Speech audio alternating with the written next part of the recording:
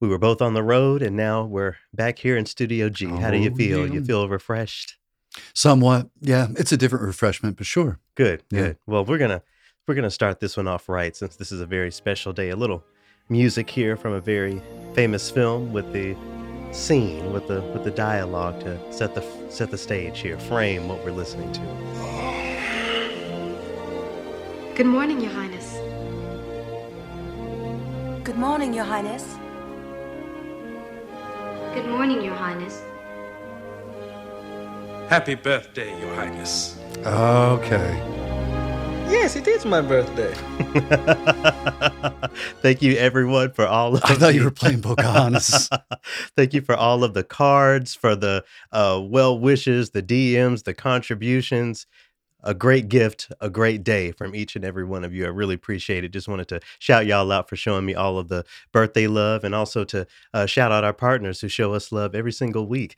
Schubert Club, since 1882, Schubert Club has been creating inspiring musical experiences in the Twin Cities. More on them here in a bit. Also, a very special shout out and thank you to Celestina. Celestina is classical music's wingman. By day, they're world-class performers and studio musicians who've played on your favorite films. By night, they're on a mission to broaden the definition of what classical music was, is, and can be. More at celestina.org, and I'll speak to more of their upcoming programming in a bit. But it's not only been a great birthday day for me, but also a very pensive one that I've been doing some thinking. Okay. Got into a little bit of the birthday blues, a little bit. It seems like every birthday you have the almost crying fit over something, but No. I'm talking about me. Oh, okay. I'll get more into that in the triloquy, but again, I mentioned we were both on the road doing our various things. So I thought that we would, in the introduction today, get into some of the music that accompanied our various journeys. I want to get us started by shouting out Brandy Waller Pace, member of the Triloquy family, and who put together the Fort Worth African American Roots Festival. We've talked about roots plenty. We've talked about twangy guitars and banjos and those sorts of things. But seeing that music, and I'm using that word seeing intentionally, not just hearing, but seeing that music in the context of Blackness was really incredible for me. Has it changed your mind?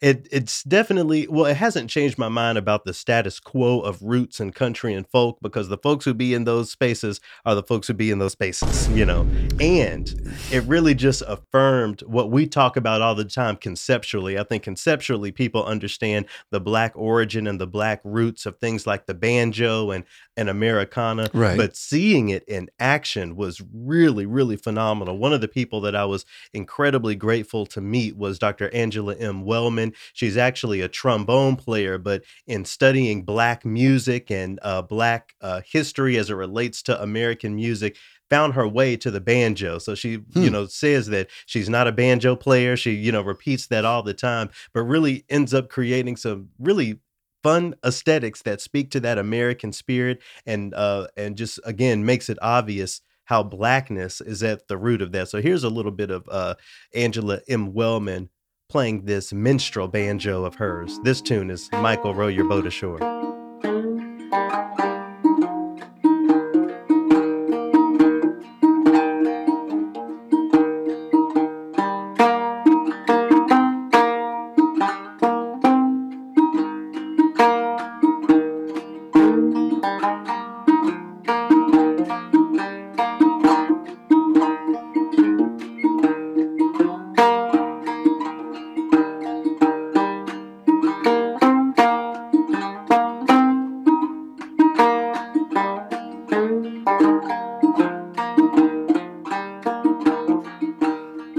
You played something for me like that, let's say 10 years ago. If you did, I would be ready to run.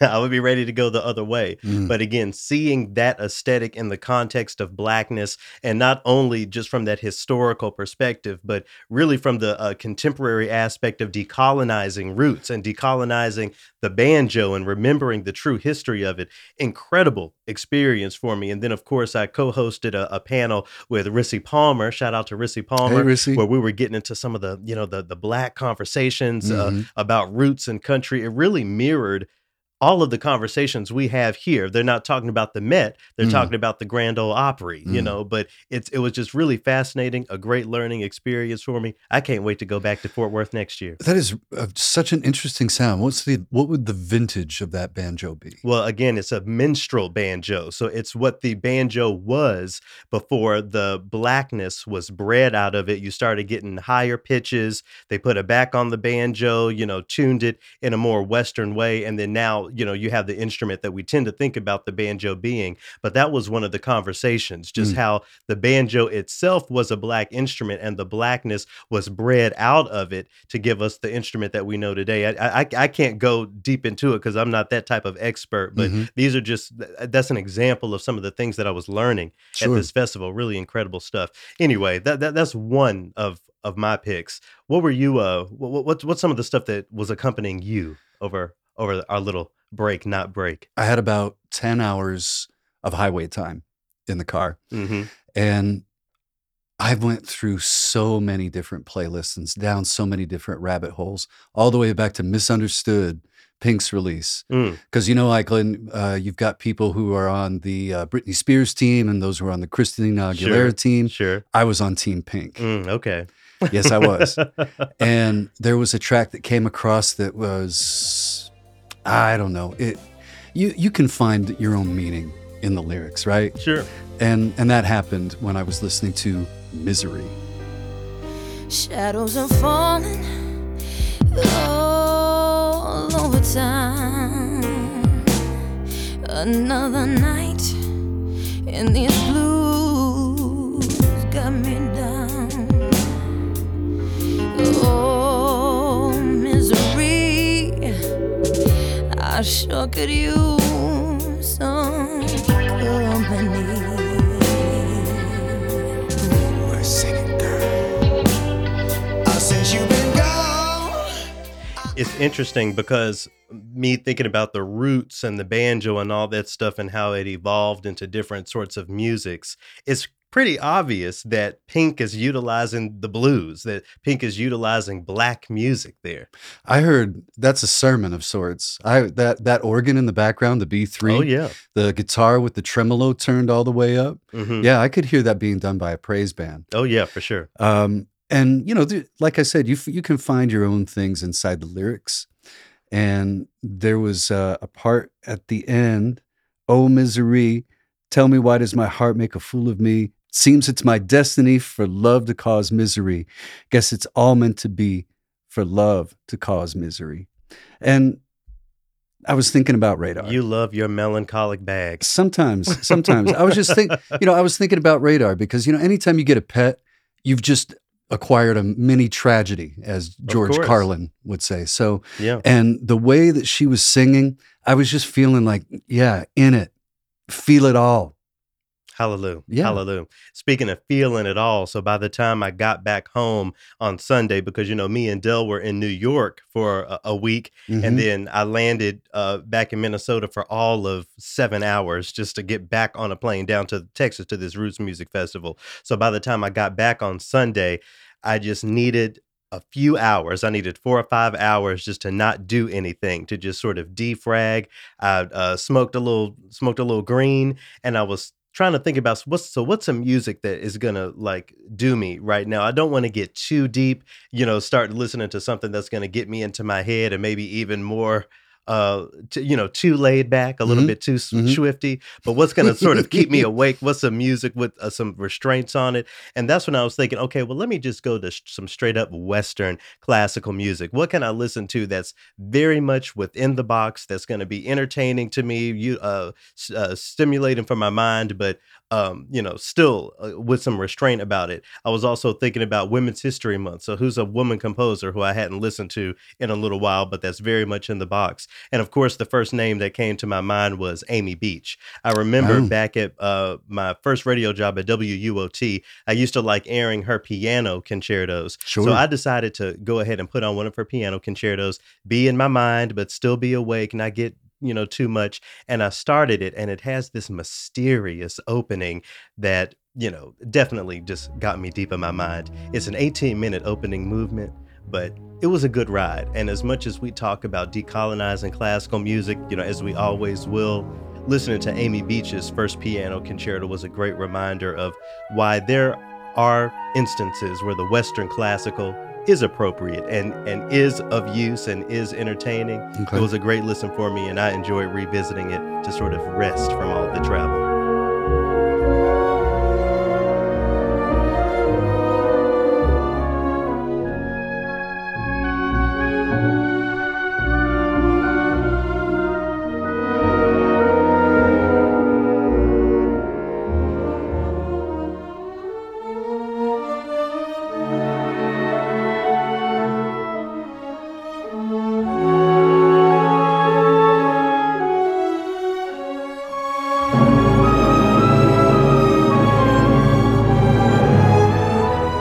And of course, once the piano comes in, it really gets exciting. There are like the really crunchy, not crunchy as in dissonant, but crunchy as in like really banging on the piano and loud. Of course, the more tranquil. I don't know. It was a really cool ride. Every now and again, even Garrett McQueen returns to Western classical music. But Amy Beach's was American, so we can talk about early American classical music, at least how it iterations of it from Western Europe in the United States. Anyway, in anything instrumental, anything classical on your heres and theirs? Not much. Going around? No, not much. But I can tell you that my algorithm obviously figured out that I've been experimenting with classical music and more contemporary treatments of it, because I came across Cookie Kawai. Yeah, I'm unfamiliar. Okay. There's a track she has called Violin. I believe 2020 is when it came out. There's violin in the track. And no, I'm sorry, she was signed in 2020. Violin is her new track. Okay. Dear Silas has a feature on it, under 2 minutes, and it is fun front to back. Okay.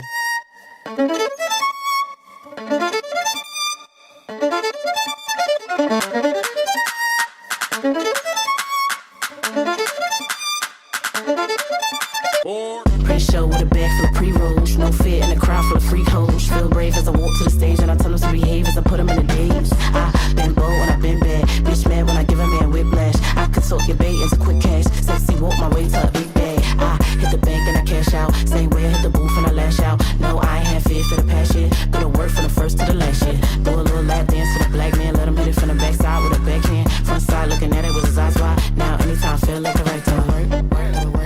You know what I love?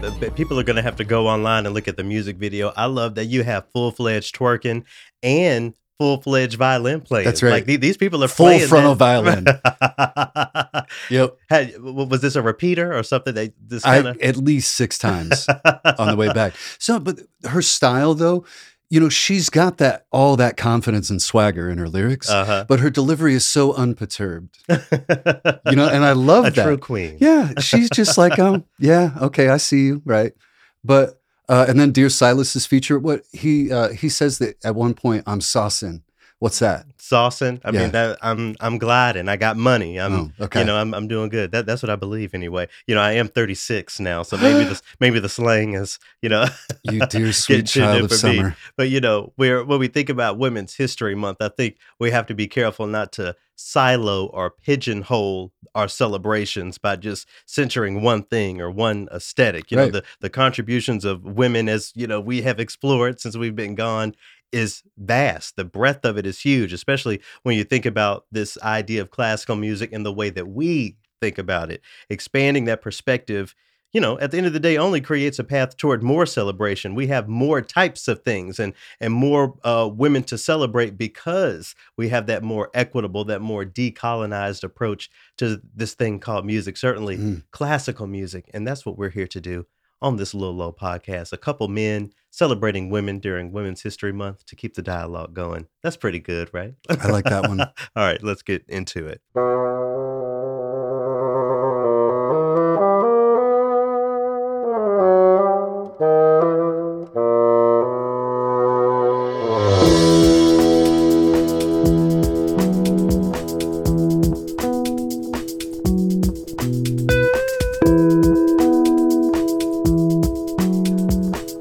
I'm Garrett McQueen. I'm Scott Blankenship. And this is Triloquy. Thanks so much for tuning in. To returning listeners, we couldn't do it without you. Thank you for your continued support, your continued listenership, and everything you do to keep this podcast relevant and exciting and in the position that it is in this world of so-called classical music. I couldn't thank you enough. I want to send a special shout out to one of the homies, Matthew, one of the listeners. I met him over the weekend, and this he was talking about, he was kind of pulling my leg as we were hanging out last night. We were talking about, going out to the gay bars and that whole era of our lives, as I'm wrapped up in my big thick sweater, sort of just collected on the couch, just cozy. And Matthew said, "Okay, so you're entering your Señora era. Wait, what? This is not the time when you're out running wild. You're more of the Señora now." So, Okay. So shout out to Matthew and shout out to all of the listeners and supporters. We couldn't do this without you. To new listeners, if this is your first time checking out the Triloquy podcast, Triloquy is a show that takes the phrase classical music and approaches it in a way that is more inclusive of different stories, different aesthetics, different dialogues, all toward the ultimate goal of decolonizing that phrase called classical music. For more information on the Triloquy podcast, to contribute and to check out past opuses, go to our website, TRILLOQUY.org. In addition to your support from Triloquy comes from Schubert Club. They have an upcoming show on April 13th, one of their free courtroom concerts titled Speaking in Tongues. What you know about speaking in tongues? Is that something that you have any? I do have some background. But it's not the Holy Ghost sort of speaking in tongues. Speaking in tongues by the Schubert Club is going to feature Soa Mensa, Enrique Toussaint, Mark Anderson, and Gao Hong. So this is Cool. a collection of all different sorts of cultures and styles and backgrounds together in one show. The program hasn't been announced yet, but the date has been Thursday, April 13th. So if you are in the Twin Cities area, be sure to check that out. You can find more information at schubert.org. Also, huge shout out and thanks to Celestina. Coming up on April 8th is their happy hour number 112 featuring Leela Dance. Join them for a stunning and colorful preview of their collaboration with Leela Dance Collective, a Hindustani classical dance troupe. That's something that sounds extremely interesting. So you can check that out on Saturday, April 8th at the Pompeium Room at the Doheny Mansion. More information on that at celestina.org. We have the composer Thea Musgrave in the third movement this week. What an honor to speak with her. More on Thea Musgrave here in a bit. More music by women as for our continued celebrations of Women History Month coming up in the second movement. I have one of those thoughtful, pensive, emotional birthday triloquies for us this week. Boy. We're going to get into that in the final movement, but for now, we're going to jump into movement one. So not long ago, maybe a month ago, you brought in an accidental from over in England where they got people to behave a little bit by playing Beethoven. Yeah, Coin Fight was the name of that Right, opus. right. Yeah. So it looks like that has come over here to this side of the pond. Yes, and the angle is different. Okay, give it to us. Right. So I am reading from NBCLosAngeles.com. What accidental you giving it? I am going to give this a sharp. Okay. Yeah. And the headline is, Why This LA Metro Station Cranked Up the Classical Music. Metro queued up the classical music as part of a public safety pilot program at the troubled Metro Westlake / MacArthur Park station. Mm-hmm. So I understand that MacArthur Park at one point was rough. So when I lived in Los Angeles, was when I was in grad school, that was definitely a no-go. Speaking of running around and going to the gay bars, one evening I was one of the older ones at the age of 24, running around, catching the bus, hopping on the train here to there to get to West Hollywood, and we had to walk past MacArthur Park. And it was tense. It definitely felt like I shouldn't have been there. So I can only imagine what it's like to be at a metro station there after dark. Maybe something's happened. Maybe the neighborhood is different now. But back in 2011, 2012, that was a no-go zone for sure.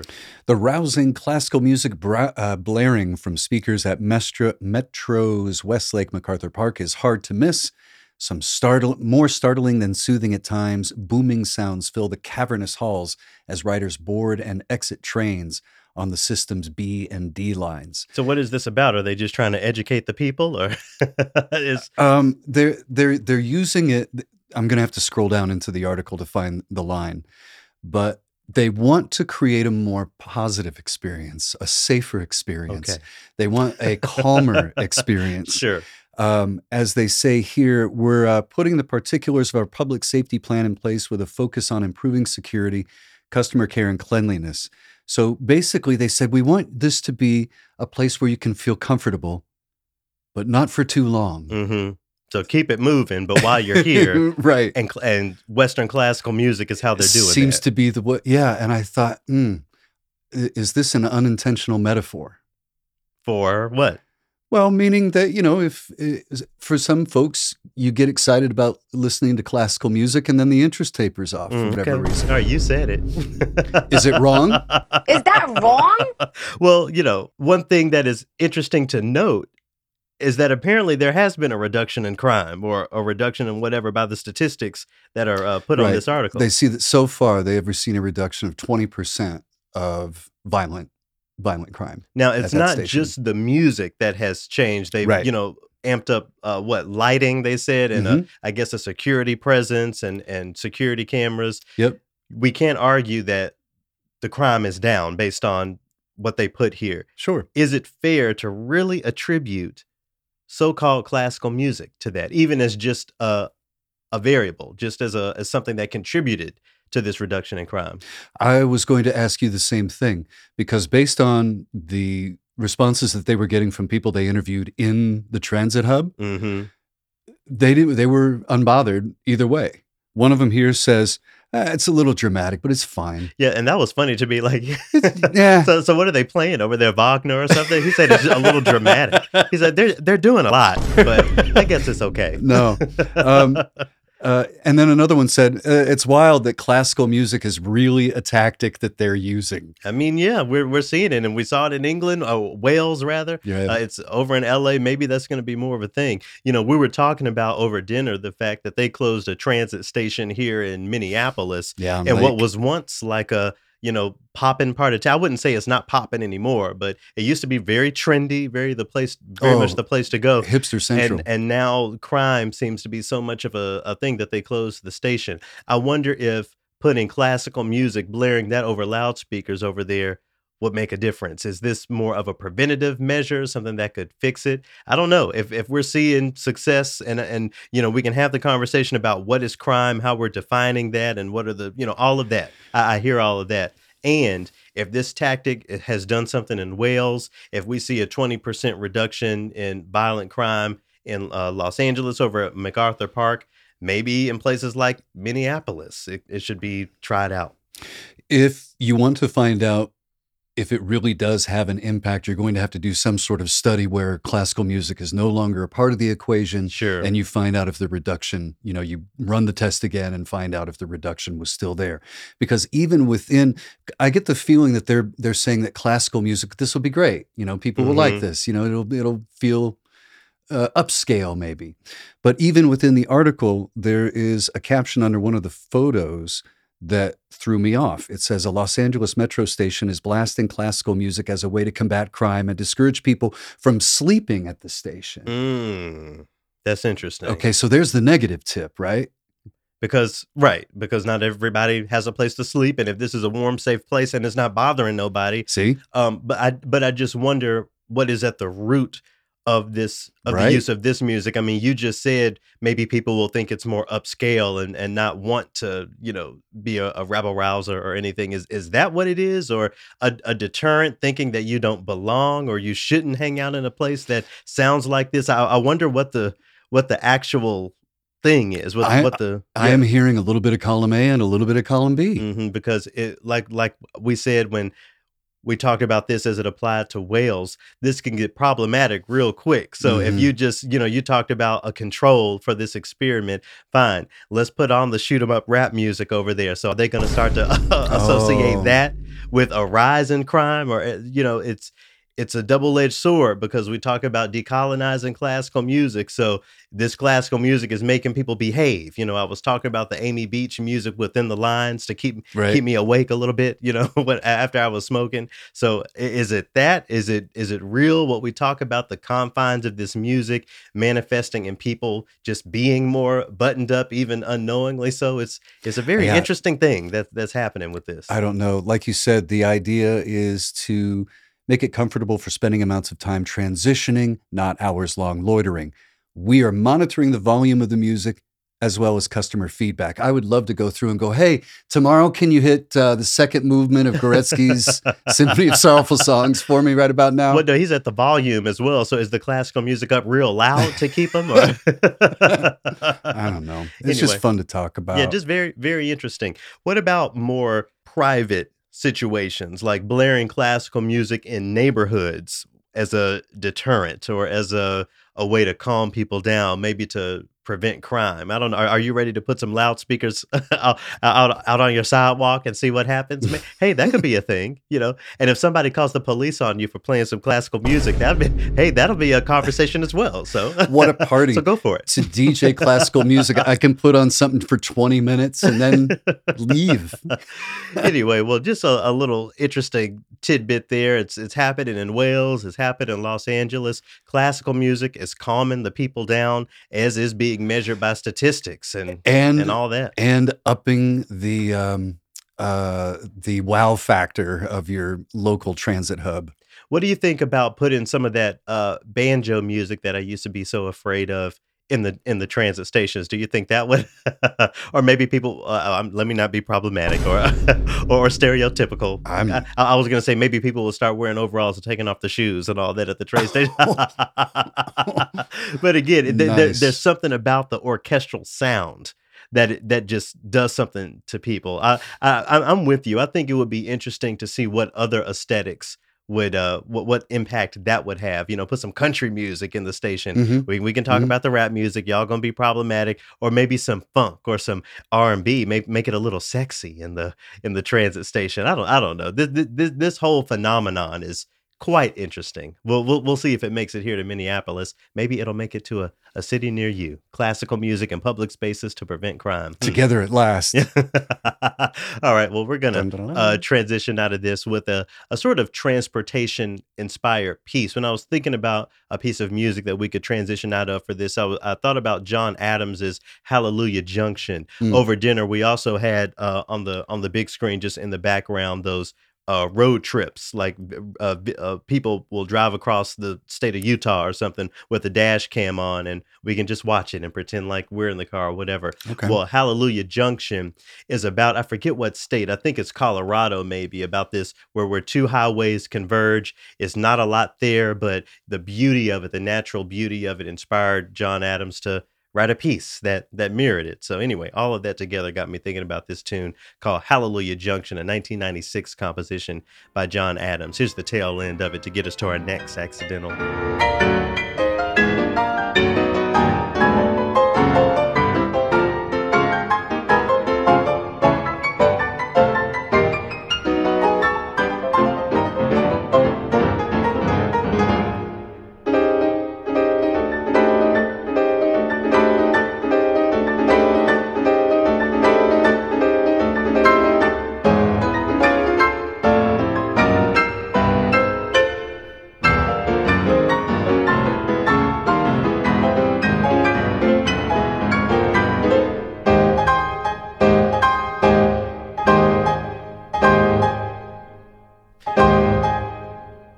I wonder what would be the impact of putting a live chamber music ensemble or something at these stations. Like, interesting. These musicians want to have a community impact. They want to do outreach. They want to do all that. All right, go to the hood and play your violin and see what's up, Busking quartet style. I mean, hey, that would be interesting to see, the impact of live music in these spaces. Maybe people would feel less likely to snatch a purse or to stab somebody or whatever. I don't know. Like, but it's, again, I think this is just a very fast. I've never would have thought of this And it's happening in multiple places at this point, in multiple countries on multiple continents. So, like I said, we'll see how that develops. Classical music is something to make the people safer.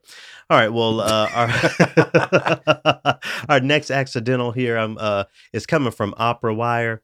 Man, I'm just going to go ahead and give this the flat. Before I get into this, let me say this.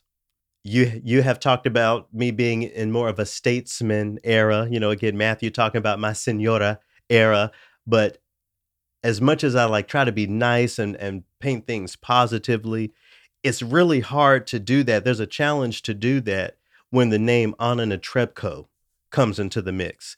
Just for the people who haven't been with us, why is Anna Netrebko a name that I, just have to close my eyes and shake my head a little bit based on what we've read and reported here on Triloquy? What era? So you said she's had multiple eras. She has. Okay, we'll give it a little bit of it too. Well, there's the blackface. She says that in the operas where it's called for, it's absolutely necessary, and she stands by it. Some of her album covers have gotten very close to other name whatever face, right, from makeup and effects that she's done. Most recently was that she did not denounce Putin and their invasion of Ukraine, and in fact she was very pro Putin shortly before the invasion. Right. So I just want to lay that as the groundwork. Yeah. I'm not trying to pick on this lady, but the track record is there. And now there's something that's been hitting the news wires that involves her. I'm reading here again from Opera Wire. It says the Metropolitan Opera has been ordered by an arbitrator to pay soprano Anna Netrebko more than $200,000 for performances it canceled last year when Peter Gelb distanced himself from, quote, Putin-supported artists. The arbitrator, in a decision issued last month that had not been previously reported, ruled that the Met would be obligated to compensate Netrebko for 13 canceled performances, including appearances in Don Carlo this season and La Forza del Destino and Andrea Schneider next season. So I wonder, first of all, if any of these shows would have included any blackface.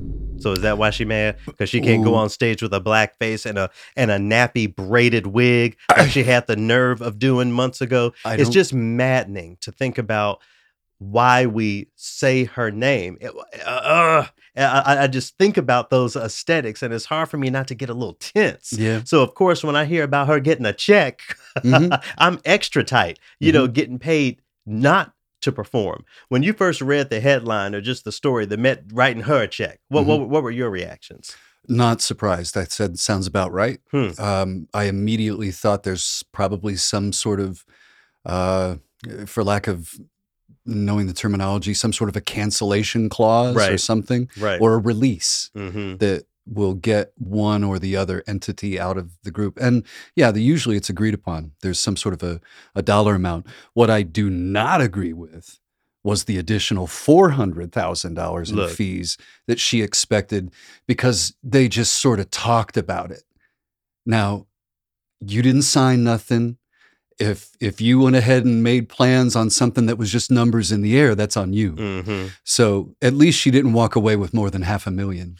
It says here the Met did not comment on the specifics of the ruling, but defended its decision to cancel Netrebko's performances. So we talk about cancel performances. It makes me think about so-called cancel culture. What do you think about classical music, institutions like the Met getting in the business of the social politics of canceling performances because this artist believes this or says that? I think it's important to return to the conversation of, is it appropriate for an arts institution to bar its doors to someone because of an opinion? I think they definitely have that power. Yeah. Oh, they of course have the power. Sure. Yes, but where do we, because if Anna Netrebko said, okay, I don't think there's anything wrong with blackface, there's another level of conversation when we talk about standing behind a ruler who has invaded a country, who's responsible for the death of children, for goodness, So I guess really the question is, where do we draw the line when it comes to arts institutions not allowing certain artists in the space because of beliefs or statements and that sort of thing? It's right along the lines of, where do you put your money? You know, who do you support with your money, and who do you align with business-wise? And I think more and more arts organizations are going to start reading the room and saying, okay, we can't, we have, if we want to continue to grow our audience, we're going to have to align ourselves with artists that align with the audience that we're trying to create. I think you're going to see more and more of that. And if I were Anna, I'd be like, well, snap, I'm going to go over to the Riviera and hang out for a couple days. You know, you got $200,000 in your pocket. Go home. Right. I mean, again, back to that festival that I went to down in Fort Worth, one of the artists that was on the panel that Rissy and I co-hosted was Jake Blunt. Shout out to Jake Blunt. Yeah, I follow him. He got on a huge rant about how when the Grand Ole Opry allowed somebody on stage, or Morgan Wallen. Okay, yeah, but he was the one like shouting the N-word out and all that stuff. So now for Jake Blunt, the Grand Ole Opry is a place that has lost all of its, respect. I don't want to perform there, X, Y, and Z. Maybe Peter Gelb was trying to avoid the opera version of that. Could be. It's a shame that the blackface was not enough. Right. I'll say that, but personally, again, I go back and forth because I don't want to shit on anybody, but at the end of the day, I think it was appropriate for the Met to make that decision. And if they got to write the check, they got to write the check. But I suppose that's a way of just noting that they really mean the work. So, and they mean it all the way to having the penalty of paying $200,000 to somebody. Sure. But now also let's put a pin in what you just said. Hopefully you said it's too bad the blackface wasn't enough. Yeah. Okay. Hold on to that thought and let's see what the story is a couple months down the road if it morphs, if it changes to also include that so that they can sort of prop themselves up. You know what I'm saying? Yeah. Yeah. But at the same time, maybe we're seeing some positive shifts from management like Gelb. Perhaps. Let's talk a little bit about this pay or play sort of thing that, has opened the door for Anna to receive this money. So just ensure, and I'm not a lawyer, I don't get into all of the nuts and bolts, but, from my days as a musician, the understanding was if I'm booked for a gig, whether it happens or not, I get paid because I shouldn't be penalized for something that happens, with the weather or at the hall or those sorts of things. So I can definitely back it as a thing that protects artists, but it being utilized in this way seems sort of like a bent or a slant that I think maybe shouldn't apply when we're talking about war crimes and all that stuff and artists who are connecting themselves to it. The pay or play is a safety net. It's also a loophole in this case. I don't know. It's hard to justify this this regulation if it can be used to do what we're seeing here, to pay this woman all this money because she had an opinion that's problematic. And now, it's something to think about. So you're saying that the language in the contract should reflect what is a cancelable offense? And again, in this article, you can read that the Met's justification was that Anna Netrebko went against their code of conduct, but I guess there need to be in the future more lines in the contract that say if you break the code of contract, the pay or play regulation is canceled and you don't get any money. I see what you're saying. Yeah. I agree with that. Sure. But I don't know. You said that you thought that it was just being used as a loophole. A loophole. A loophole. Yeah, Seymour, I don't know if I follow that. Well, because part. I guess really what I'm getting at is this feels more like principle than need. It's one thing to, pay a second bassoonist his $1,500 whatever because you canceled or something happened, but paying a world famous opera singer $200,000, first of all, I don't think she got a mortgage that she worried about. Unfortunately, I don't think $200,000 would make or break her career. Maybe it would. I don't know her pocketbook. But at the end of the day, this feels more like posturing than protection of musician wages, protection of artists' livelihood. She'll work elsewhere. There'll be places for her to work. And that's what's sad. So would canceling those performances over the blackface be based on principle or? that's a good question, because that would really show Black people that the Met is not gonna put up with See? that sort of thing, and Yes. create that track record that you always talk about. Yep. I appreciate that they drew the line in the sand when it came to, supporting Putin or the war, whatever. I wasn't there. I don't know what was said, but for me, like I said, and I hate to harp on that blackface, but for me, it's such an obvious wrong, it's such an obvious evil. I wish that was at the front of this conversation, Yeah. and now let's, see her double down on that as she had, and demand this money because she doesn't think blackface is a problem anyway. It's just it's webs and webs of just Right. mess every time her name comes up. I do see what you're talking about, but at the same time, I have to give a little round of applause to Gelb for saying, this we didn't think it was morally right to pay Netrebko anything, considering her close association with Putin. I mean, it's not the stance that you originally wanted, but it's a stance. I'll give Peter Gelb that much.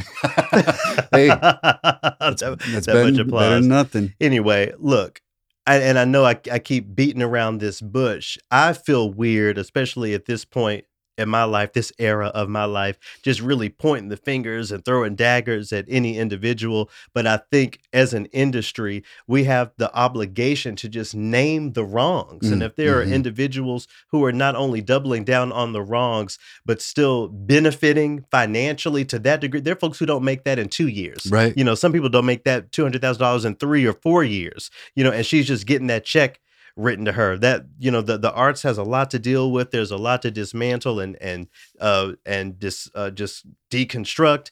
If we can at least talk about it and normalize not being afraid to say these people's names and to name the wrongs that are done, maybe we can get somewhere. The Met, again, a little bit of applause to them for really not allowing certain things in their Right. space, and there's always more room to go. Let's continue to have the dialogue. I'm going to chant for Anna Netrebko. I think one day she's going to realize just how wrong all of this stuff. She's going to take that $200,000. She's going to donate it to Black Lives Matter and just make a complete 180. I'm going to speak that into an existence. I can't wait. That sounds like something that's going to happen, right? All right. I can't wait. Well, obviously, I'm not going to share anything about Anna Netrebko, but one of the up and coming stars in opera that I wanted to highlight as we transition into the second movement here is a woman named Rayanne Bryce Davis. I've worked with her on the Black Opera Alliance and other collaborations. Has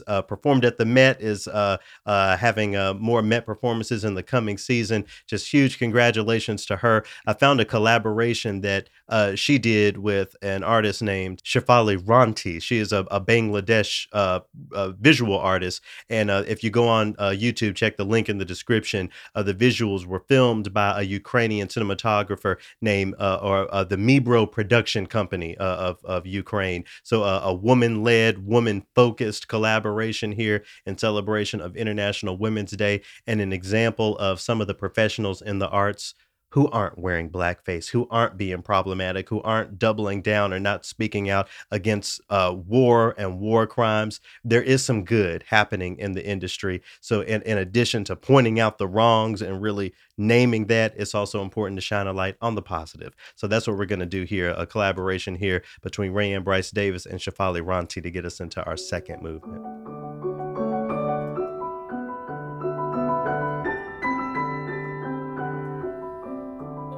Fields of wonder, out of which stars are born, and moon and sun and me's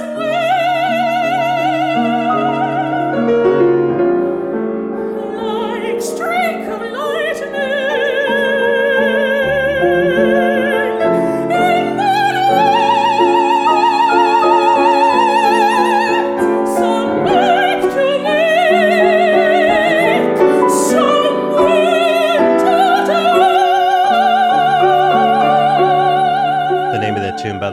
Birth, music by Margaret Bonds with words by Langston Hughes. The pianist in that performance was Jean-Minette Cilliers. So just a really incredible example of the positive. I'm also seeing, Scott, more cross-disciplinary collaborations in the arts. I have something coming up at ACO that is string orchestra and dance. Here we have opera and visual art. I think that's another one of the evolutions that we see and that we need to lean into in so-called classical music, connecting it to the other arts that are going to get people interested, give people more stimulus. The spectacle. Yeah, Yep. yeah. But we're here in the second movement where Scott and I are going to share a little bit of music that we've been spending some time with. I'm getting tongue-tied here. So among the many things that I have been up to, last week, the American Composers Orchestra had a concert at Carnegie Hall. It included music by Carlos Simon and just all sorts of really incredible new music, and one world premiere of a work by Kaki King and DJ Spar. It was called Modern Yesterdays. I would share the piece, just such an incredible work that isn't recorded yet, at least not for public consumption. But I didn't know the name Kaki King, an incredible guitarist, plays electric guitar. And in the tune, Modern Yesterdays, in the concerto, there were projections in the theater, and the projections also showed themselves on this huge white guitar that she was playing. It was just a really awesome spectacle, as you say. So I was, doing some research because, catching up. I hadn't heard of Kaki King, and I found a tune of hers called "The Surface Changes," and I think that really mirrors what she was doing in Modern Yesterdays with the projections on the guitar. Of course, we can get into some of the meanings of this idea of the surface changes, but aesthetically and visually, it's a really cool track. I encourage everyone to check out the link in the description to check out the YouTube video, but even just the audio is really, really incredible. Here's a little bit of it by Kaki King, "The Surface Changes."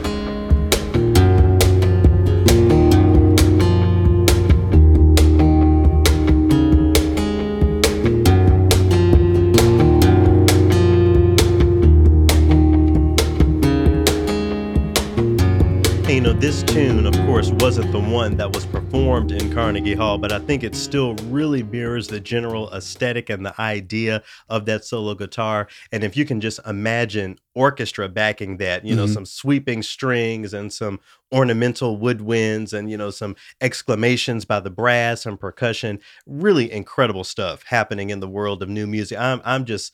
there's a lot of hard work that goes into my job with the American Composers Orchestra, but moments like that is where it all seems to pay off. Just getting to hear works like those performed for the very first time, I think it's a glimpse into the future of orchestral, the now, and I shouldn't even say the future, the now of orchestral music and what this thing really could be if we would just give more room to new music. We talk a lot about how now pedal effects are just part of musicians' arsenals, in particular the loop pedal. Mm-hmm. Did she use one? It looked like she was just playing. Oh, okay. And I'm not an electric guitarist. Maybe there was something going on, but it was just curious. Aesthetically, it was really brilliant. So shout out to Kaki King. Who you got for us this week? Well, this is another woman-fronted band that came up on several playlists. You actually commented that you heard this song a lot played by me. Yeah. That's because it makes it onto a lot of playlists that I put together. I just never get tired of it. Mm-hmm. And you know how you can listen to lyrics, but you don't hear it? Oh, yeah. I heard some of the lyrics while I was actually doing the thing that she was talking about. Circle around your hometown. You once knew that you'd never regret that you left. Does that get a boom? Is that a dig? But is that shade? It's just something that people ask if I would ever move back, and I just don't think I could. Yeah. It's far too different. I'm different. and I don't even recognize it anymore. So the band is Sales, all caps SALES, a band out of Orlando, Florida. It's a duo with a track called Off and On. Expecting different things. You can't say the words. You can't say the words. All off and on.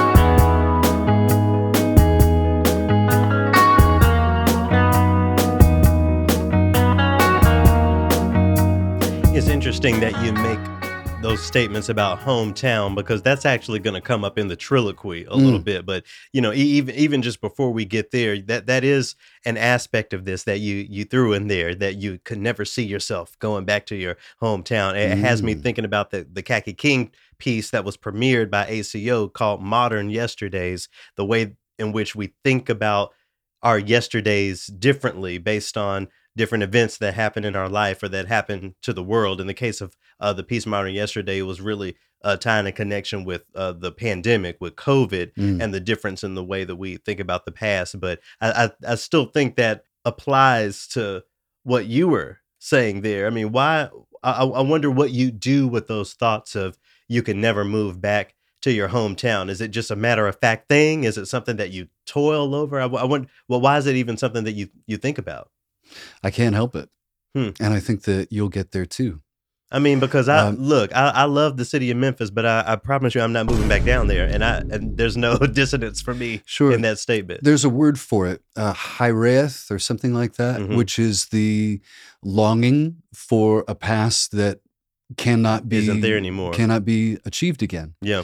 And everybody's going to have that. Everybody's going to go through it. And I love the way that Sales built this song. The simplicity of it is great, but the lyrics are sort of Mad Libs. She gives you a fragment of a sentence and you can complete it on your own, and create your own adventure along with this song. And it all tied up in this feeling of slipping through these streets that are vaguely familiar, unrecognized. And I kind of liked it. Yeah. But I could never be there long term. Yeah. I could never go back. Well, I know what you mean. But again, for me, that is not dissonant because it's not only the physical place, it's the people. Yeah. And it's also the time. It is. When I was running around Memphis as a 22-year-old, I could do that, but I wouldn't be doing that. Doing some of the things that I was, not that it was illegal or nothing, but staying up until 4 or 5, 6 a.m. after, being out all night and bar hopping. That's just not my gospel. That's not my story anymore. So I think those are ingredients in the past that I just recognize in myself not being there. I'm not that person. So what is there to miss? I evolve. We all evolve as people, just as places and our relationships with places do. I could do it if I had 2 days off after and a complete change of blood. See, we don't have that. So,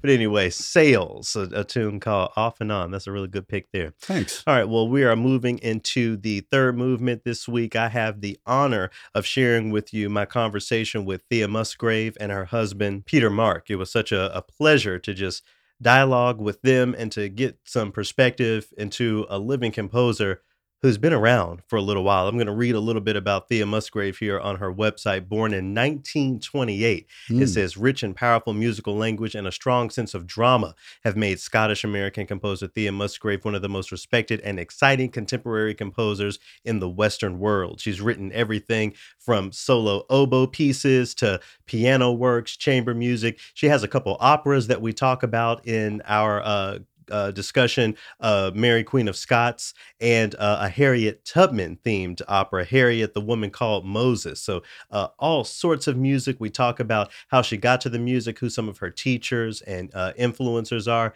and she gives a little advice to the next generation of composers. So I'm very excited to share this conversation with y'all. To get us into it, I wanted to highlight one of her many works. This is the tail end of her clarinet concerto, a really exciting work performed here by the the BBC Scottish Symphony Orchestra to get us into my conversation with Thea Musgrave. Hope you all enjoy.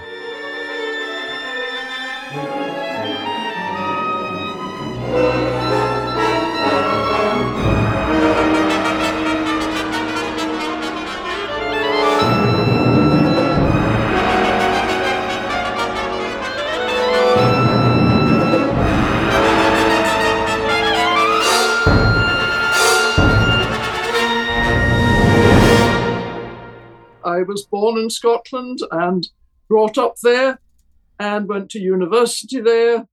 But then I went off to Paris to study. And then after that, I didn't settle back in Scotland because in those days, you really had to be in London to make musical contacts. And one of the things I learned was that in this profession, you really have to know people, and you have to know people who are doing things and other composers. And so I settled back in London until that, by an extraordinary chance, a colleague of mine was teaching in Santa Barbara in California and said, would I like to come and replace him when he went on a sabbatical for 3 months?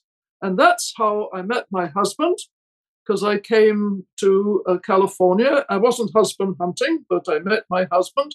And a little later we married, and we've now just celebrated our 50th wedding anniversary. Congratulations. Yeah. Wow. So that's very proud of.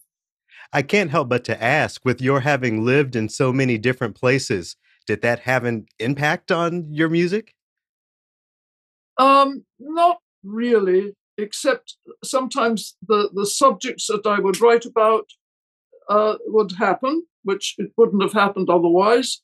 But the way I write music is, and who I am, I think everybody really is what they are in their childhood. And as they grow up, that's what comes forward, and that's what informs what they do and the chances that they take, I think. But of course, as you go to other countries and meet other people, you learn from them also. So that does have some impact. But your basic who you are, I think, is who you are as a kid. And then you nurture that, and hopefully it grows. I mean, some people are not lucky, and it, for various reasons, it can't grow. But most people, I think, grow as they learn things and have new experiences, meet new people, go to other countries, and so on and so on. So I wonder if you'll speak to that subject as it relates to yourself. What was your childhood like, and when did you get exposed to music for the first time, if you can remember? Music came very early in my life. I remember my very first piano lesson, because that's really where I got into music. And I went into the little room at the primary school that I attended. I think I was age 5 or 6, something like that, very young. And the music teacher said there was an upright piano there, and with a seat in front of it. And she said, come, darling, why don't you stand on this seat? And I thought, that's weird. But I got up and stood on the seat. And then she opened the lid of the piano and said, why don't you just look down inside the piano? And she started to play. So, of course, I saw all the hammers going and hitting the strings. I thought that was just fabulous. And I think that what got me started. The next thing she did was also very interesting, because she said, she taught me, and when I was really just beginning, she managed to find some piano duets where she would play something very complicated and I would be playing something very simple underneath. But because it was all on the same piano, I thought it was me playing, So I thought that was great. And the other thing with piano duets, which I think you'll find interesting, is that I was actually in a boarding school during the World War II. I think really my mother needed to have some time, and she worked for the Red Cross, so she sent me off to this excellent boarding school, and I'm very glad that happened. But anyway, one of the things that happened was the music teacher played piano duets with me, and she played piano duets of the Beethoven symphonies. So in those days, there was no way of going to a concert the World War II was raging around, and certainly not at school. And one didn't really have one certainly didn't have CDs. One had very old things which went at, one record lasted maybe 2 minutes or 3 minutes or something, not like nowadays. And so I learned the Beethoven symphonies by playing them on piano duet. So when I heard them for real, oh boy, was that exciting. But I had I played them, so I had them in my fingers. It was very, very interesting. So when did a love for playing translate into a love for creating music? Well, I didn't think I was going to become a composer. I did create one or two things in my teens, 15, 16, but not seriously. I was going to go to medical school, and I wasn't going to be a GP. No. I was going to discover, the arrogance of youth and what you think you're going to do. I decided I was going to discover the cures for all the diseases, cancer, TB, AIDS hadn't happened, but undoubtedly that as well. But I hadn't done the right subjects at school. I hadn't done enough of the scientific subjects. So I was back in Edinburgh, and I went to the university, and I went into the pre-med course just for one term to catch up on all the stuff that I should have known and didn't know. But it so happens in Edinburgh that the music school is absolutely adjacent to the medical school, and the rest of the university is way off, somewhere quite different. And I found myself always going into the music school. I found what was going on there. I mean, I wasn't supposed to be there, but I just went and nosed around and thought this was fascinating. And so eventually I said to my music teacher, I'm really interested in this. Maybe I can switch over. And she said, well, the trouble is this, that if you're a bad doctor, you get struck off the list, so you can't do any harm. And that doesn't happen in music. In fact, if I wasn't any good, I would do a lot of damage. I wonder if you could talk about some of your musical mentors and teachers along the way, the people who helped make your career possible. Well, I was very lucky. Right from the very beginning, I had this teacher that made me look at the hammers playing, very imaginative, that. And then I played a stringed instrument very badly because I never had time to practice. But this was in Edinburgh. This school made all those students, however bad, play in an orchestra. So there was a beginner's orchestra and then one that was more reasonable for people who could actually play something. So right from the beginning, I had the chance of playing in an orchestra, however bad it was, and the feeling of playing with other people and doing it together. And I never did this professionally because I was way, way, way, way back, not nearly good enough. But I had the sort of experience of doing that. And I wish that happened for everybody, for all students, whether they're going to be musicians or not, because I think it's a wonderful experience to all be playing together, under hopefully a sympathetic and good conductor, that you have another way of communicating. And I don't think it happens, which is too bad. But you can be taught by all sorts of people, not just teachers, but just life can teach you. And events that happen can teach you if you're open to experiencing the thing. And sometimes bad experiences actually can make you a good lesson of, not to do that again, or how to avoid certain things, or something that may be good out of it that then you can concentrate on. I love how you put that, how life can be a teacher. Are there any life events or things that you experienced that you would count among the most impactful to your career as a composer? Oh, well, there are all sorts of things. I don't even know where to start. But I'll tell you something that had a great impact on me. It's maybe not quite life, but it's this. I had some lessons about conducting because I was going to have to conduct a chamber music piece up in Scotland. And I had never conducted before, so I got somebody to teach me. And probably as a result of that one night, and I remember it vividly to this day. It happened in the 1960s, so we're talking a long, long time ago. I had this dream that I was conducting a big orchestra, and all of a sudden, one of the players stood up and defied me. And I just sort of signaled, sit down, and nothing happened. He just played, and then I woke up and started to laugh. And that night, I went out with some friends. I told them this dream, and we all laughed. Well, here's the extraordinary thing. The very next morning, I mean, literally the very next morning, a letter arrived from Birmingham in England saying, would I like to write a piece for the Birmingham Symphony Orchestra? Well, what happened? I wrote my concerto for orchestra, where 2/3 of the way through, the clarinet player stands up to defy the conductor.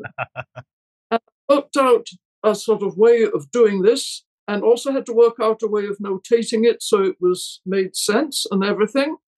And from that moment on, I decided, or I had started to have ideas of how to dramatize the orchestra in rather an unusual way. And that way is certainly what the clarinet does is rather unusual. But then I wrote a clarinet concerto, and where the clarinet player stands in the normal place to start with, beside the conductor. But then, like a sort of concerto grosso, he moves over to stage left and plays with that group of instruments who are sitting there. Then he moves back of the stage along to stage right and plays with another group of instruments, and so on. So he moves around the stage to play with various other instruments in more soloistic fashion. The conductor takes care of the whole orchestra, but he is giving cues to the other players. So it's a kind of divided responsibility. And then in another concerto, I worked with very famous horn player Barry Tuckwell. I don't know if you know him, but he was very famous in England at that time.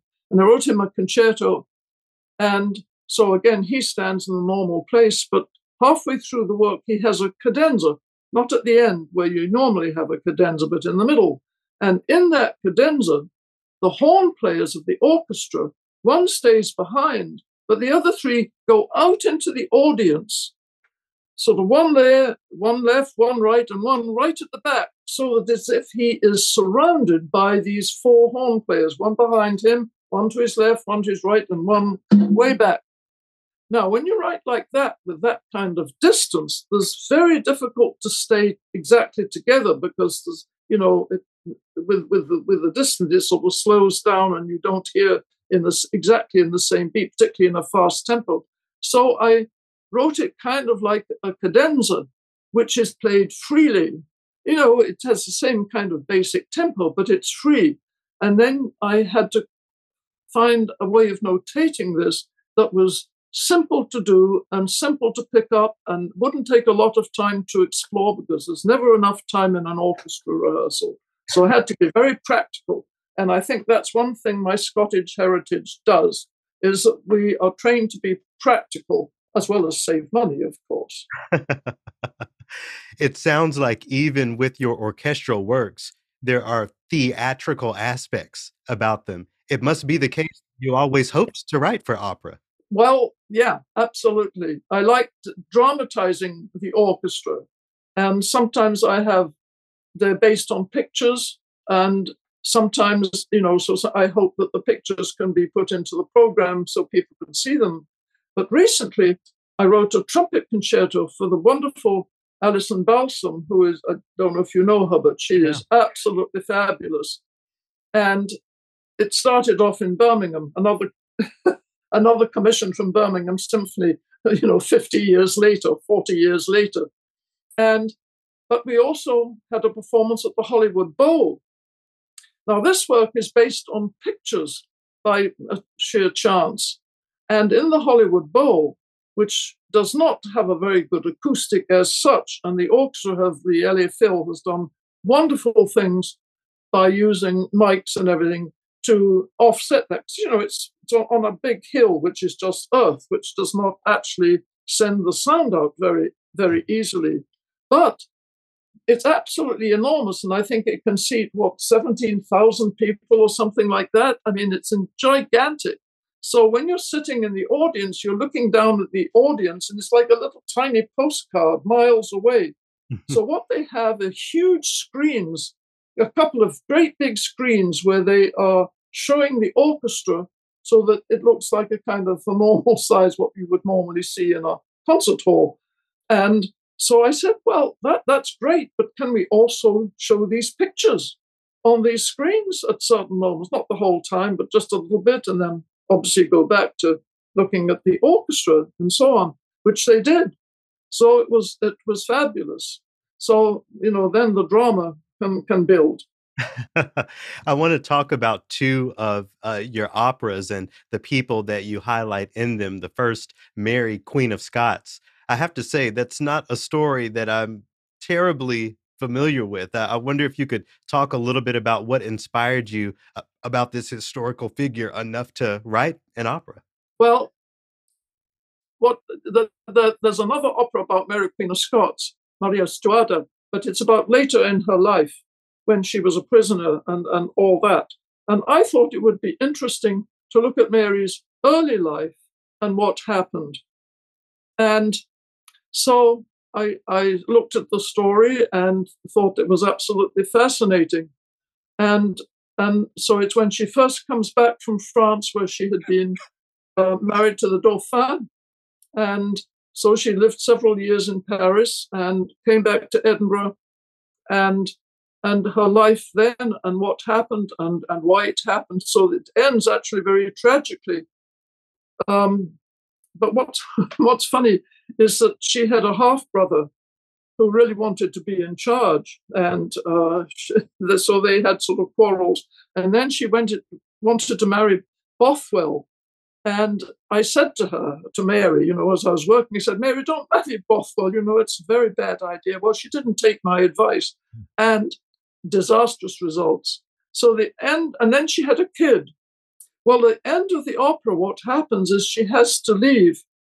And so she comes under house arrest with Elizabeth, her cousin, and she looks back at her child that she has left behind, and a portcullis comes down. So she is totally separated from her kid.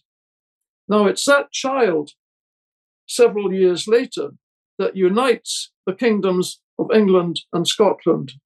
James VI of Scotland and James I of England is the same person. That's her son. What has been reaction to the depiction of this story in an operatic form? I'm sure there are people in theater who have thought about it, maybe even filmmakers. But for opera audiences, what have you experienced as the impact or the reaction? Well, the thing is, as an opera composer, you have to know how to tell a good story. Whether it's accurate or not doesn't really matter very much. I mean, to most people. Mine is fairly accurate, not completely, but fairly accurate. When you're writing opera, you're not bothered so much by accuracy as telling a really good story, and above all, to make wonderful music if you possibly can. And so you draw in the people. Because to hear a wonderful singer sing something, and it can really grab you, whatever they're talking about, that's what grabs you. And what grab people, as you can see when you go to an opera and sit in the opera house, if the singing is really wonderful, people are grabbed. And that's exciting. Wow, wow. Well, you've mentioned Birmingham a few times. I actually grew up not too far from a city that we call Birmingham, a very different type of place. Really? And in that part of the world, certainly, where I grew up, the story of Harriet Tubman is much more well known and much more familiar. I wonder if Harriet Tubman's story was one that you knew way back in Europe, or did you learn it when you came to the United States? What's your history with knowing her story? I didn't know her story. I'd never heard of her until I came to the States. I married Peter, and for a while, we lived in England, London, and then up in Manchester. And we came in 1975, where he started to be in charge of the Virginia Opera. It wasn't quite the first production that he did, but very, very close to the beginning. So he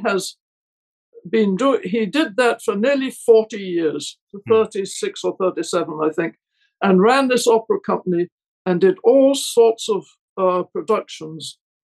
I don't remember where I heard about Harriet Tubman. I had never even heard the name, but then I did hear the name.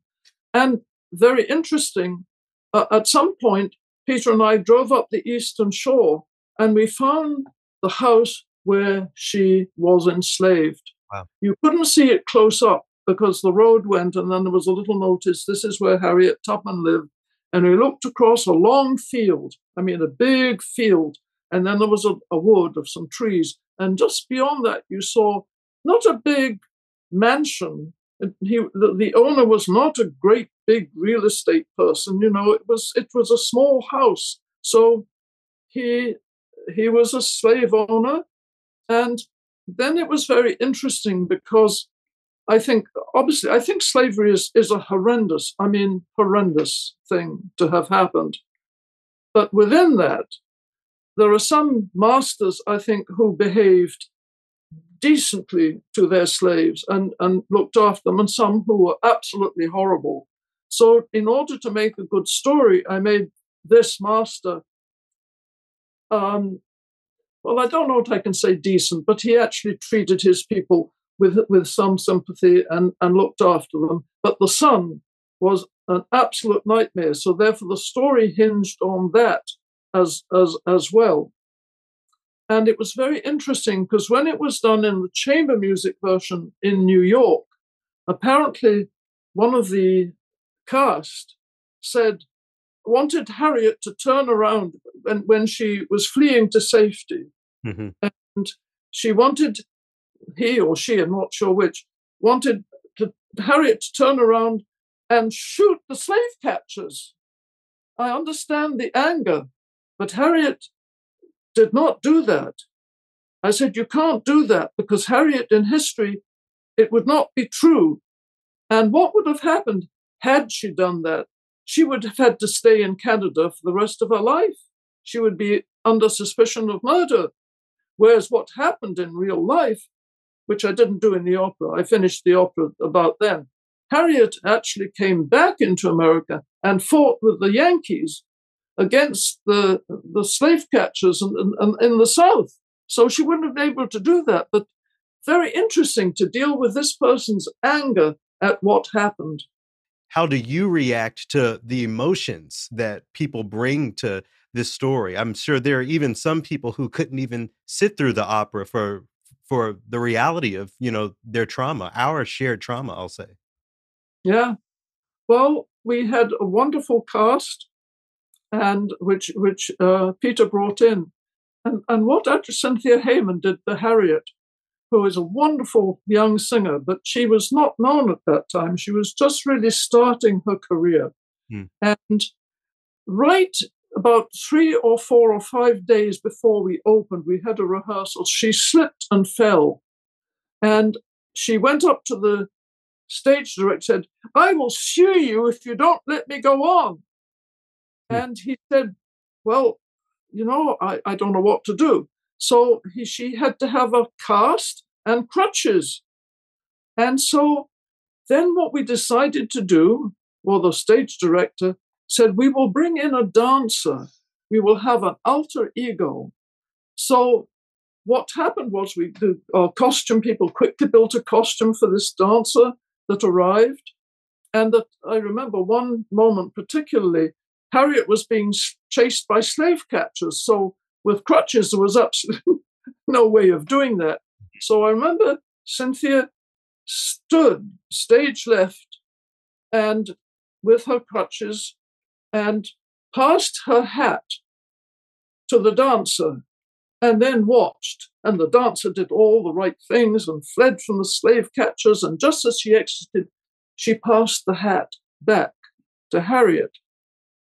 Well, there was one person in the audience who came up to say to Peter, she thought that was wonderful. She thought it was a metaphor for slavery, that if you were enslaved, it was as if you had crutches because you couldn't do all the things that you should be able to do. I thought that was beautiful. I mean, that thought was beautiful. Not that slavery is beautiful, but the fact that she thought of that metaphor was beautiful. Yeah, Garrett, I want to pipe in here because she didn't quite answer your question. And Thea was with me at the opera company for like 35, 36 years, but she was just coming out of a Porgy and Bess production. And I remember there were so many gifted Black artists who were singing, and Thea thought, well, this is marvelous and the piece is great, but these are not proper role models for Black people. And so that's part of the motivation that led to Harriet. The other thing was... Let me just say one thing here. Sure. One of the things that moved me about the Underground Railroad, which I then learned about, was that growing up through World War II, and I was just old enough to begin to realize, I was, 11 or something when it started, so just beginning to be old enough to realize the horror of it. And then later, during the war, soldiers, air pilots who were shot down found an underground railroad to get through France into Spain and then back to England. So the Underground Railroad for me meant that. And I learned the Underground Railroad is what Harriet used and where I think the term was invented, to get to Canada and to escape slavery. So that came together. Thea always responds in all of her operas to very important human situations that are universal, even though, of course, in an opera, you have to make them specific. Whether it's A Christmas Carol and the whole conversion of a person who was insensitive to other people, who eventually understood what he was missing in life. Mary, Queen of Scots is really a power struggle between a half-brother and a sister because she had the crown, but he thought he should be the rightful person. And of course, she was a woman, and he thought he could just push her aside and do what he wanted to do. And she had to find herself and stand alone. That is the tragedy and the beauty of Mary, Queen of Scots, because it's tragic at the end. But because of the situation for women, there was no alternative. None of the men in her life were trustworthy. So that's one thing. But you asked how the audiences reacted to this. Well, we went from 4 performances in a hall of 830 seats to 5 performances just for that opera, Mary, Queen of Scots. When it came to America, the American premiere. It had started in the Edinburgh Festival. And people had seen that and were thrilled, and therefore they really bought tickets for the Harriet the Woman Called Moses. Now, the chorus, I had always, since I came to the Virginia Opera, had integrated choruses and casts. And so in Harriet the Woman Called Moses, the slaves had to be African American. I didn't mix them because there were also the whites had to be white. In that, what's really interesting, Garrett, and I don't know that this would be possible today, but Thea's original thought was to have the races do the opposite race. Plantation owners would be all Black and the slaves would be all white. But as it was, we went as far as we could go in the South for this. And what was amazing is members of the white chorus protested to me, why couldn't they be slaves? And in other words, they said to me, Peter, you put African Americans into the royal circles in Marriage of Figaro and the Verdi operas. Why can't you put whites into black? I said, because those operas are not about race. This opera is about the experience, the humiliating experience of slavery and the cruelty. And you can't mix the message. So but also what happened was they said, you haven't used the N word. I said, no, I really did not want to use that word. Well, we think you should, they said. This is the black chorus. So a Southern black chorus in Virginia. Chorus. Wow. And so I said, well, I'll put it in one place, which I did. And so that was because of them. When it was done in New York in the chamber music version, they took it out. Because it was offensive, and also because it is offensive. The cult, of course it's offensive. Yeah, that's why she didn't put it in the first place. I didn't use it. But they thought... They said it should be used because it is used, and still is today, as far as I know. You know, it's interesting because a lot of the chorus in Virginia, their parents and grandparents lived in that whole system. And so that they weren't that far away. And after all, Virginia, you know, had into segregated schools right up until the mid-50s. And we're talking about something that's only happening 25 years, 30 years later. Right. So it was astounding. But I think it was a very good example of how opera, by being both specific and universal, addresses issues that may be historic, but have great meaning for the audience of today. Has Harriet had performances in Europe? Was it done in Europe? Or am I thinking of Simon Bolivar? No, I don't think so. It seems like, you know, Mary Queen of Scots in the United States is a very different subject as a Harriet Tubman-inspired opera in Europe. There were scenes with opera with piano accompaniment done at the South Bank Centre in London, but that was just a few arias, so it's not the work. In 2023, we're still talking about a lack of women composers in the field. I wonder, Thea, if you could speak to whether or not you see progress based on your experience, you know, as a woman and composer for all these years. Well, and also women conductors. It so happens in the last few years, I have met some fabulous women conductors and who I've worked with. Because, you know, I work with conductors. Other composers have been my students, some of them, and some of them have been wonderful. And it's difficult for anybody, male students as well as women students, to get performances. Now, here's where it's lucky that I'm British.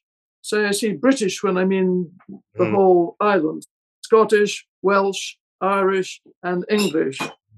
And that is that the BBC orchestras, I hope they still do it, but when I was just coming back from Paris and beginning to write some orchestral pieces, the BBC orchestras did them.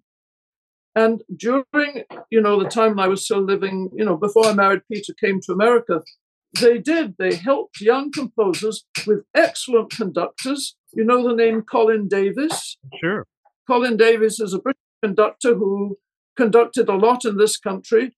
When I first met him, he and his wife lived on the street. So, you know, I had them for dinner. We were kind of friends. But anyway, he was the conductor for the BBC's Scottish Symphony Orchestra. And he conducted, I think he's the first conductor who conducted one of my orchestra pieces. Now, that's when you learn. It's only when you begin to get practical experience of having an opera done, even more difficult than getting an orchestra work done, because an orchestra work is usually 15, 20 minutes, 10. An opera is an evening, you know, with production and all the rest of it. So that's even harder. So I was very lucky that the BBC Scottish did some of my orchestral works and that the Edinburgh Festival put on Mary Queen of Scots. When I was conducting, I had ears in those days, fortunately.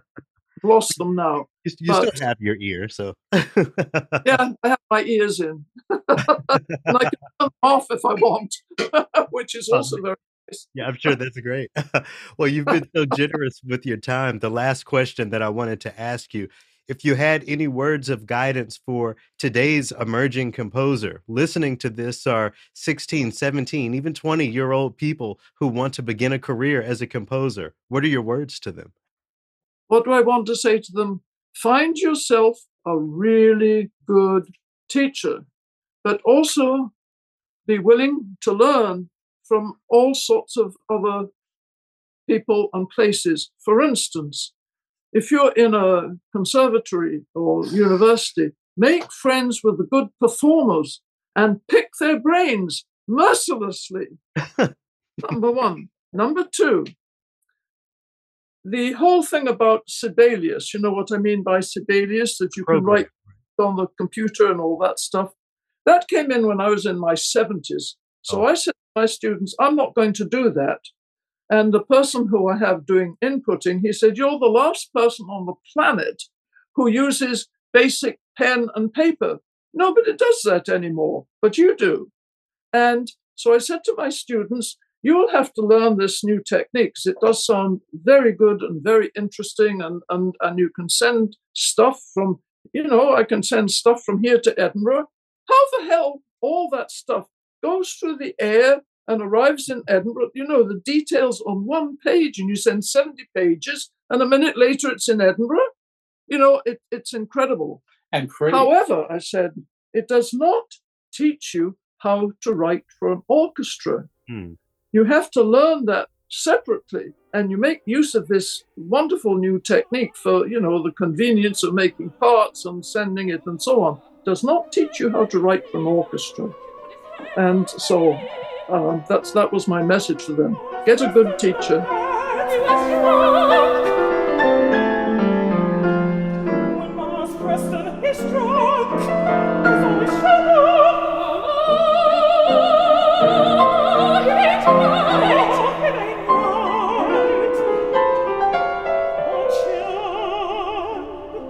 now he was grown. There's something you gotta learn.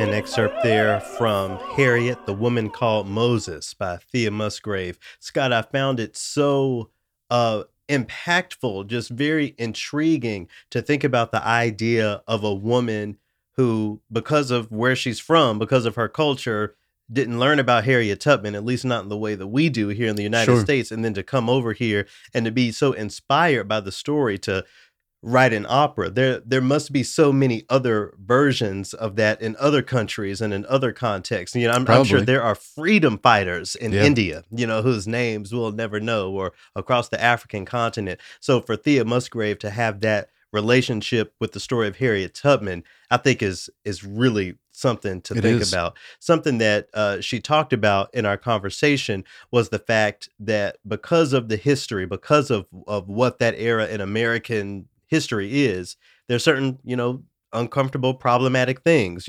She wasn't initially fond of the idea of writing an opera where she had to portray Black people as slaves, and she was encouraged, she says, by Black people to be historically accurate, just to make the impact and the point of that history be known. Something else that she spoke to was the fact that she did not want to incorporate the N word in the opera. And while there are some people who thought for historical accuracy or whatever, or historical impact, that it should be included, I wonder, as someone who writes and has written things, how you would respond to that. If you were writing something that dealt with racism or America's past, and you were being pressured by people of color, by Black people, to really stick to these stories and include things like the N word or some of these, ugly things, what would you do? How would you react to that as a creator?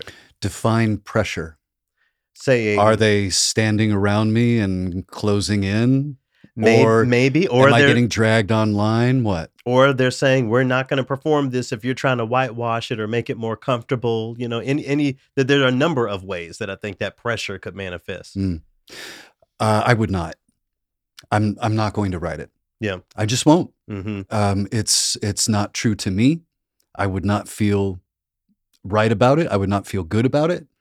And I am trying to put myself first a little bit these days. Yeah. And so I would say maybe you should engage another writer. You say y'all not gonna have me out here on slip disc. No. No.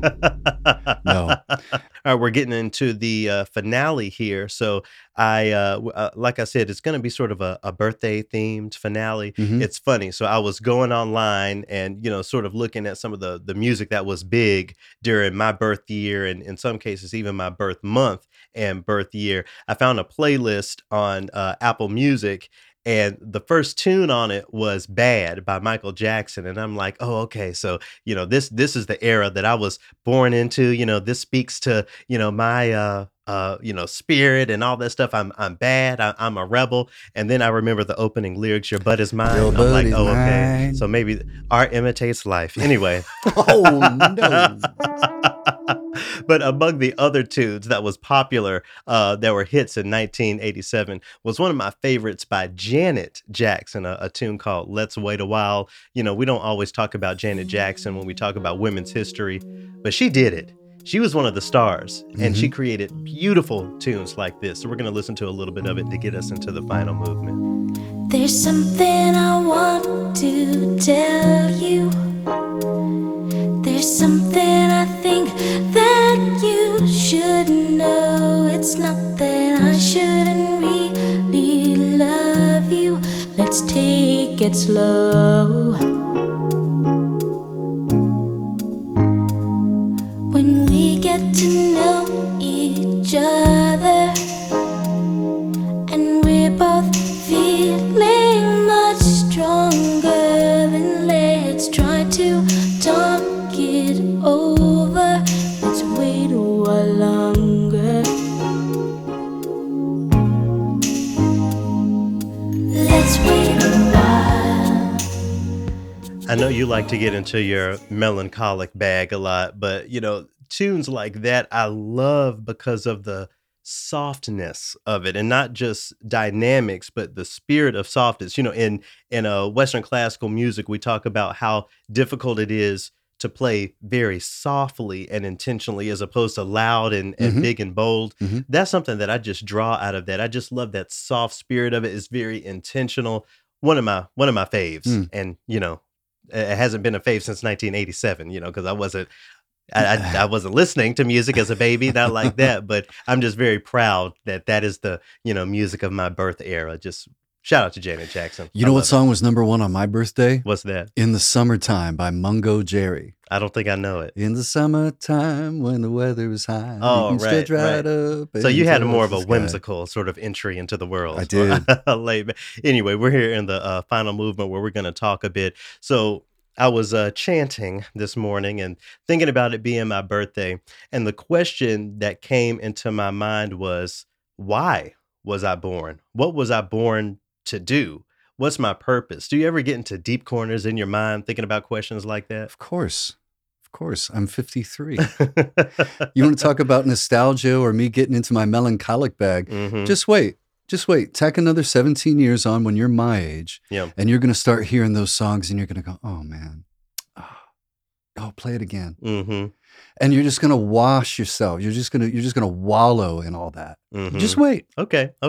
Well, in thinking about that question, what was I born to do? Why am I here? With the crazy way my mind works, I started to think about the movements of life. So, and comparing that to maybe a symphony. So I thought about the first movement, maybe the first third of a person's life being where you really establish yourself, you gain some life experience, you fall in love, you experience heartbreak, loss of loved ones, you prove yourself professionally and climb the ladder and do all of that. That's sort of the work of that first movement, that first third of life. Let's jump to the end, that final movement. If we're thinking about four movements of life is after you're gone, but you have the impact there. The memory of your work is there. The shadows Your or the legacy. reverberations, the legacy is there. Okay. That third movement, if we're moving backwards, is sort of the elder era. You know, you're sitting on the rocking chair, you're telling the youngsters what happened before they were born, you're preserving history, you're being that teacher, that sage.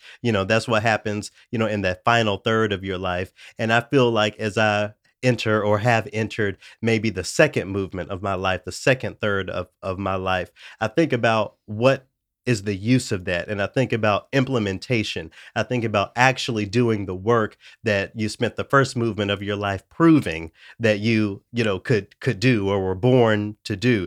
This idea of persevering through challenge and all the hurdles of life based on the life experience you got in your 20s and early 30s. What's your reaction to a split up segmentation of life in that way? I would still say that you're in the second movement of your life. You haven't hit that final stage yet, but Well, I wonder what comes to mind for you. I'm not a 3-movement symphony. Okay. I'm definitely a 4 or 5 movement symphony. Okay. Because I feel like right now I'm getting to the end of the scherzo movement. I have done my running. Sure. And it's time to move into the next movement, which I hope will be more waltz tempo, perhaps. Okay. You said Sort of slow, but not too slow. Right. You know, still in the game, but, you know, just Adagio amo non troppo. what you said. But I do believe what you're talking about, that you hit certain markers. You know, our parents might say it's your development of maturity. Right. You know, you hit different things with realizations, and it only comes through the years, man. I'm going to be 53 in a couple months. Just wait, it's going to happen to you. Yeah. Hopefully it doesn't get to happen for everybody, you know. No, I So don't mean so aging. I just mean you're going to be able to look back at more than 3 different marks in your life. Oh, sure. Yeah, and of course, I have plenty more to learn and grow, but at this point in my life, I can't help but to think about that because, and all of this is really a frame, a container for what I actually want to talk about. So I've been doing work as a consultant and just a community partner with the Minnesota Orchestra. There's a time in my life when just being in the space would have been enough for me. Like I can tell people I'm doing it. If I want to put that on my resume, whatever, it's fine. But now that I'm in my second movement of my life, the implementation, the actually doing the work, it's hard for me, even with some of the relationships that I've built, to not name certain things and to be critical about certain things. Long story short, there's a piece of music that I went to a reading for, the first reading of a new commission by the Minnesota Orchestra that is their response to the murder of George Floyd, and this work that, you know, really digs into that contemporary history and the spirit and the feelings and all of that stuff. But the creators are not from the Twin Cities. Now, that isn't to say that anyone living anywhere didn't have an experience in May of 2020, because it was certainly a national and global thing. But I can't help but to feel a way when I see collaborators on stage who weren't here for the blocked off roads and weren't here for the police station on fire and the army tanks lined up on the so-called best neighborhoods in the Twin Cities. Trying to get home at midnight when Yeah. there's a vacuum of any sort of. I love that, again, the Minnesota Orchestra has done this type of work, and I value the partnerships and the trust that I've earned with them. I think with that trust, with that friendship, is an even deeper obligation to implement, to do the work. And for me, doing the work is coming to the conversation both internally, you know, with them, and externally here, the importance of those local figures when we talk about anything, any commission, any opportunity to connect the work of an arts institution to its community. I believe there has to be that local aspect all the way down to the people who do it. Of course, one of the symptoms of so-called classical music is that the siphon is so thin. People have to move to where the work is. I'm not from here. You're not from here, so that isn't, to completely cancel out transplants. But I think there's also something about the power of the hometown hero in those positions, even from the radio perspective.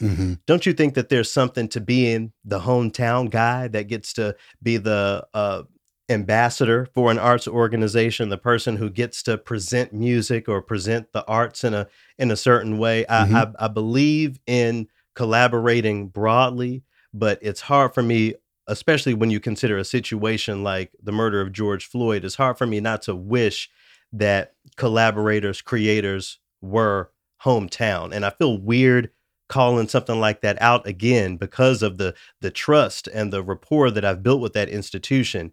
But it just sticks out of my mind so much. I feel like it's a part of my purpose to do that, to name things like that. Sure.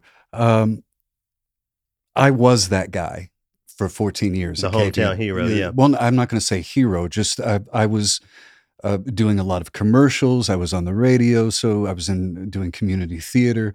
So I was pretty easily recognized in that era. Yeah. And we were all about locality, keeping everything within a certain radius. I like Carlos Simon's music. I'm glad to see him getting work, and I will look forward to hearing that music. Yeah. However, not knowing the machinations and the inner workings of how they came to that decision, you're not alone. I've talked to people who use the word misfire in association, and again, they're supporters. They will go and hear it. Yeah. However, there are people right here that experienced it in real time that could have been engaged for who are just as qualified for something like that. And again, the difficulty is that I respect all parties involved. I really honestly do. And I honor our hometown heroes who I think we need to be speaking up for when it comes to things like this. So, this isn't me throwing knives at anyone like I do No. Anna Netrebko. No. But what this is me doing is just asking people to think about the ingredient, the variable of hometown personnel, hometown creators, hometown composers in these sort of community-centric events. I understand that classical musicians, we got to go for the work is. Maybe the charge for classical musicians is to actually engage the community and not treat your hometown, as someone said on Twitter, not treat where you're working just as something that goes along with the work. I just happen to be here, so this is where I am. No, actually engaging the community, learning about the culture, connecting with artists who have spent their whole life in a place. And maybe that can be, one of the bridges that can be built between arts organization and broader community. Maybe there are folks who would never go see the Minnesota Orchestra unless their cousin, their neighbor, somebody that they know from social media has the opportunity to have something performed and platformed. Maybe that will be enough to get somebody into that hall for the first time, and maybe even enough to get them to come back. We can talk about programming, we can talk about outreach, we can talk about DEI, but I think the more that arts organizations can have the hometown people in the space, the better. And to loop that back around, to being born and purpose and all of those things. The older I get, the more I dive into my Buddhist practice, the more that I just envision what a decolonized classical music ecosystem could be, the more that I have to balance this calling things out, being fiery, being unapologetic, and being heard, maintaining rapport, actually having the opportunity to make change, because I'm not just throwing knives, I'm calling people in instead of just calling them out. I guess that's my nice soft, again, Señora Era birthday message for so today. If you're Señora, that would make me abuela, and I don't know if I'm up with that. Abuela era. Okay, I'm not ready for that. How about abuelita era? Little grandma. Anyway, thank you so much, everyone, for listening and for spending this time with us. You are always so appreciated. Thanks again for all of your warm wishes, and we will both see you again next week.